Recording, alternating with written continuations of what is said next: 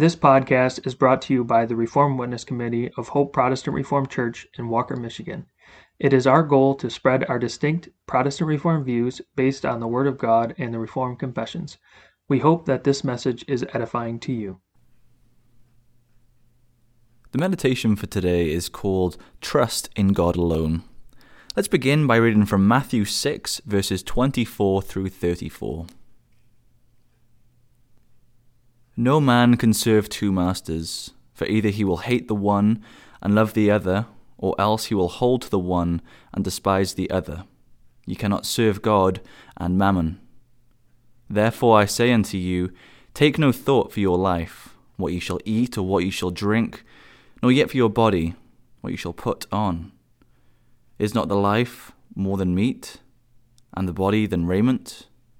Behold the fowls of the air, for they sow not, neither do they reap, nor gather into barns, yet your heavenly Father feedeth them. Are ye not much better than they? Which of you by taking thought can add 1 cubit unto his stature? And why take ye thought for raiment? Consider the lilies of the field, how they grow. They toil not, neither do they spin. And yet I say unto you, that even Solomon in all his glory was not arrayed like one of these. Wherefore, if God so clothe the grass of the field, which today is, and tomorrow is cast into the oven, shall he not much more clothe you, O ye of little faith? Therefore take no thought, saying, what shall we eat, or what shall we drink, or wherewithal shall we be clothed? For after all these things do the Gentiles seek. For your heavenly Father knoweth that ye have need of all these things. But seek ye first the kingdom of God and his righteousness, and all these things shall be added unto you. Take therefore no thought for the morrow shall take thought for the things of itself. Sufficient unto the day is the evil thereof. The standard of living today is so much higher than when David wrote Psalm 62. Even Solomon in all his glory did not have many of the things our flesh enjoys today. He may have had servants to fan him on a hot, sultry day, but he did not know the comfort of air conditioning. He had means to warm his body on a cold, wintry day, but he did not enjoy central heating. His chariot ride did not equal the speed, comfort, and smoothness of our automobiles, and he could not fly to a distant point in his realm by jet aircraft as we can. We have so much more than David or Solomon had. How much more necessary today, then, are David's words in Psalm 62, verse 10, namely, if riches increase, set not your heart upon them, or as one of our versifications has it, trust not in harsh oppression's power, nor in unrighteous gain. If wealth increase, yet on your gold ye set your hearts in vain. We may enjoy the conveniences God gives us, but we must not let these lessen our trust in him. These earthly treasures do not bring us one smallest step toward our everlasting home, and instead of bringing us into closer fellowship with God, they so often make us forget him. As our earthly goods increase, so often our trust in God will decrease. We look around at these earthly treasures instead of looking up to him, who is our rock, salvation, and defense. How true it is that if wealth increase, yet on your gold ye set your hearts in vain. These cannot take away one's sin.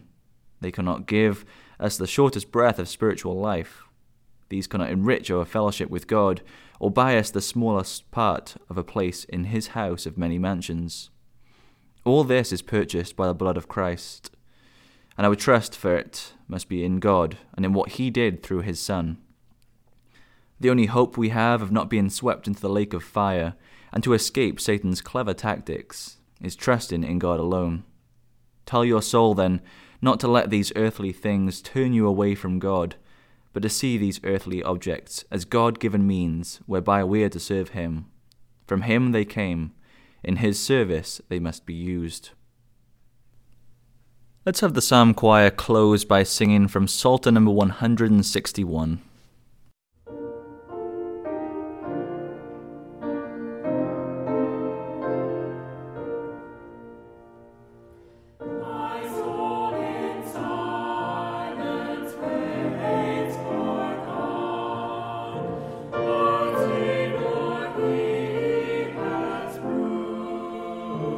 The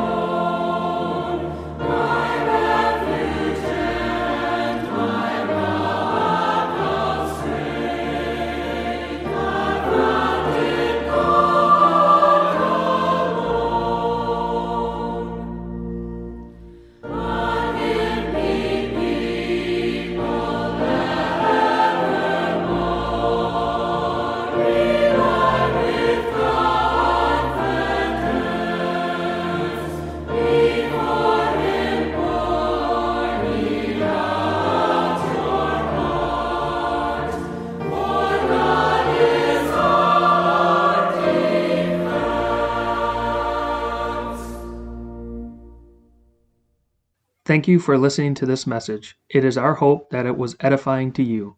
Please subscribe to our podcast wherever you listen to them to be notified as future messages are published. We welcome you to join us on Sundays for worship at 9:30 a.m. and 5 o'clock p.m. You can find more information about us at our website, hopeprchurch.org. Also, you can follow us on our Hope Protestant Reformed Church Facebook page. And you can email the Reformed Witness Committee with any questions or feedback at hoperwc@gmail.com. Thank you.